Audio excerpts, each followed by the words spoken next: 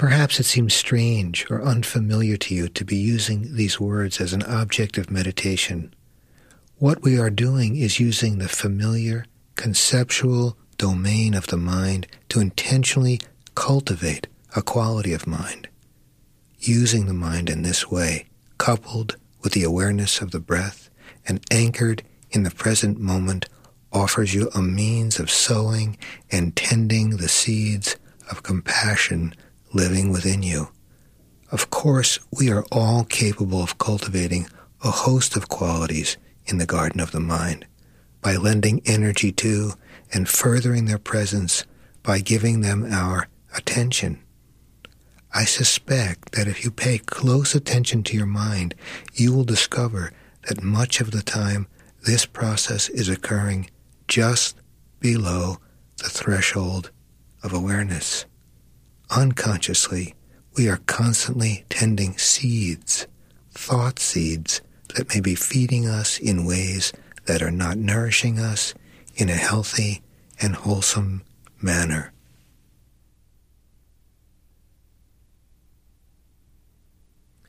So now we are learning to make this process more conscious. This is not just another form of positive thinking. There is no need to pretend that you don't feel such emotions as anger or confusion or sadness or unworthiness. Likewise, there is no need to forcefully push away these feelings and their associated thoughts if they arise, or to be self-critical and judgmental when faced with the appearance of these mind states.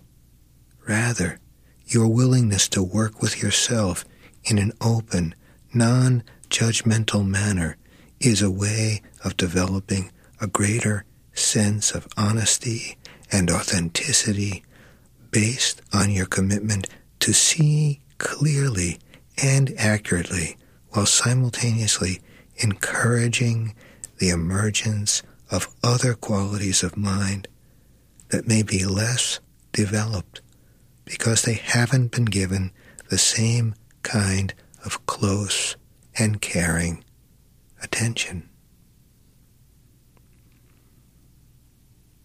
As you hear some of these words of compassion, once again, try working with the possibility of breathing them into yourself as you inhale and then as you exhale, allowing them to spread through your whole being.